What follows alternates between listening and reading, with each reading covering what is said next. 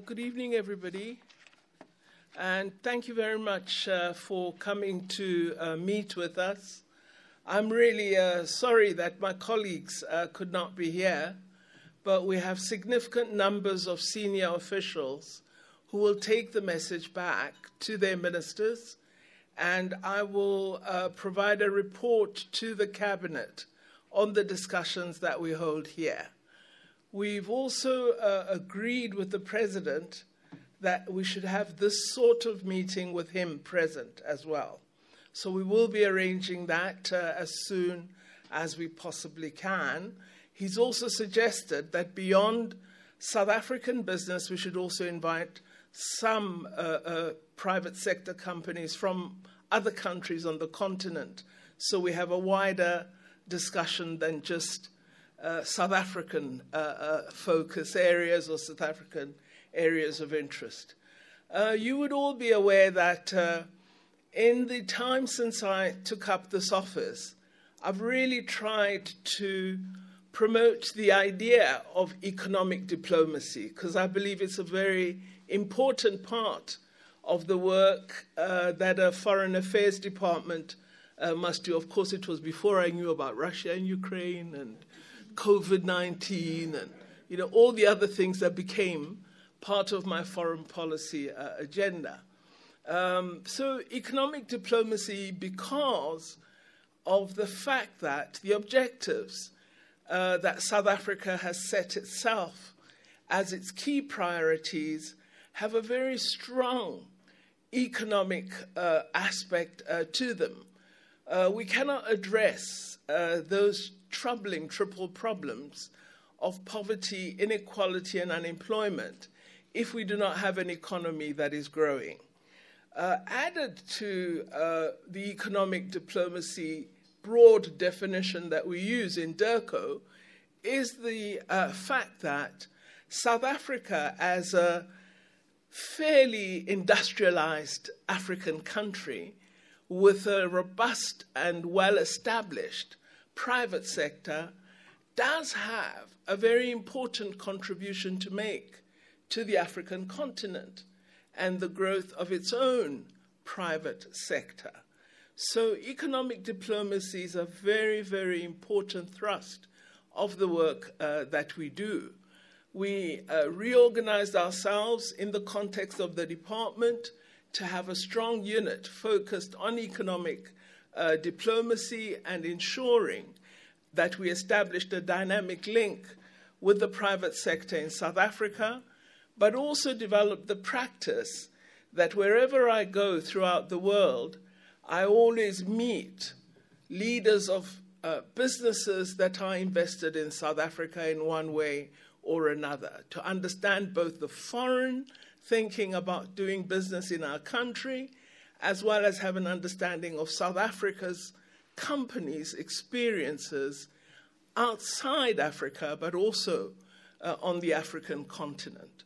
So we're now dealing with quite an exciting context, because we are beginning to operate within a framework of law, within a structured mechanism. I think we're offered a real opportunity by the African Continental Free Trade Area Agreement, because what it does is give us structure and form which we haven't previously had with respect to the operation of the private sector. So we now have an investment protocol through the AFCFTA, and other protocols are being developed. These will help to support the entry, the viability and growth of trade on the continent, of the private sector on the continent, and I hope will begin to influence how governments across Africa relate to the private sector. Because as I've heard from many of you, several of our companies experience very worrying problems which do not have an association with specific statute or regulatory framework. So we do need to get our African house in order to ensure that the encouragement that we are giving to the South African private sector to invest in the continent is encouragement that the private sector will act on very enthusiastically and will support. The reports that we get about how some of the companies are treated in various countries are extremely worrisome. And they have made me wonder whether we shouldn't actually begin to conceptualize a sort of framework of conduct that we could then take into the African Union as a draft proposal from South Africa. We could even invite other countries on the continent to workshop this with us. But I do think we need some form of framework, because the arbitrary manner in which regulations are utilized, in fact, absent regulations, are utilized in some countries to impact very negatively on businesses, is something that we need to ensure we arrest, but arrest in a formal manner, rather than, I think, the expectations some businesses have that we would establish a sort of bilateral contact. We've had particular challenges, for example, with Cameroon, with the judicial system.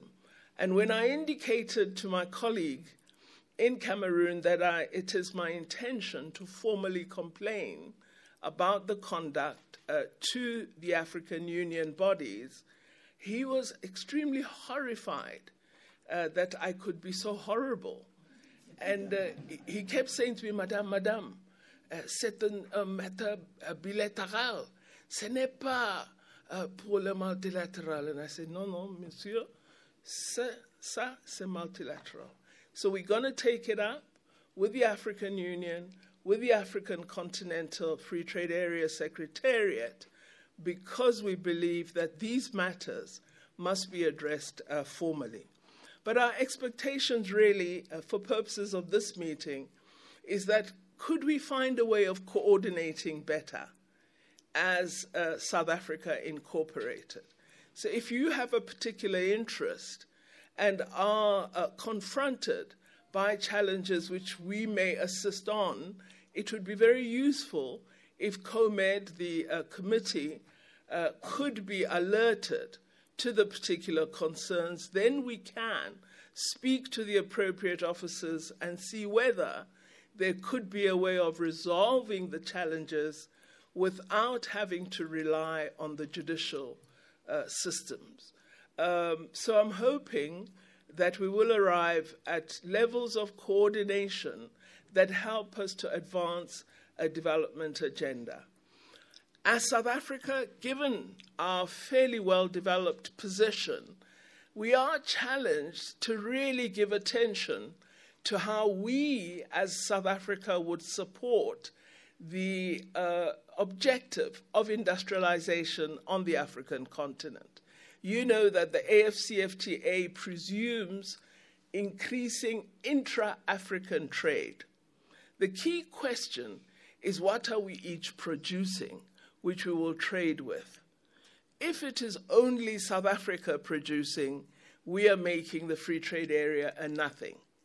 But if it is South Africa investing in capital formation, in industrial capacity, in support for manufacturing production, then we are allowing a Lesotho, a Botswana, and Eswatini to become a producer, and so to develop the wherewithal to trade in this intra-African trade ambition. So I do think as the private sector, you should not have the notion that the policy ambitions of the continent are far removed from yourselves and are the business of government, and you don't have to give consideration to what does intra-African trade mean? What does increased productivity in Africa mean? What does value addition imply in terms of business formation in South Africa and broadly on the African continent? What form of action do we need to develop in order to develop the capacities that I've spoken of? Which universities are we working with? What kinds of instruments support and enhance innovation and research, which leads to greater productivity, and so on and so forth. So I'm hoping through this meeting that we convince you to absorb and accept the notion that your task is far broader than ensuring that the profit margins improve. There is an aspect of development, both of South Africa, but broadly of the African continent, that we need to give attention to. And I hope it is probable that we could work together to make this broader development agenda really succeed for South Africa and for a large number of countries on the continent. The department's going to be very upset with me because I've totally neglected my speech. I think I've remembered key aspects of it, and I hope they'll be satisfied by that. But I welcome you all, and I look forward to the proposals that you might make. I just want to, I know you've all been, sort of throwing bricks at me. You're worried about AGOA. I want to tell you I had a very good conversation with Secretary Blinken last week. So I want you to dampen down your worries.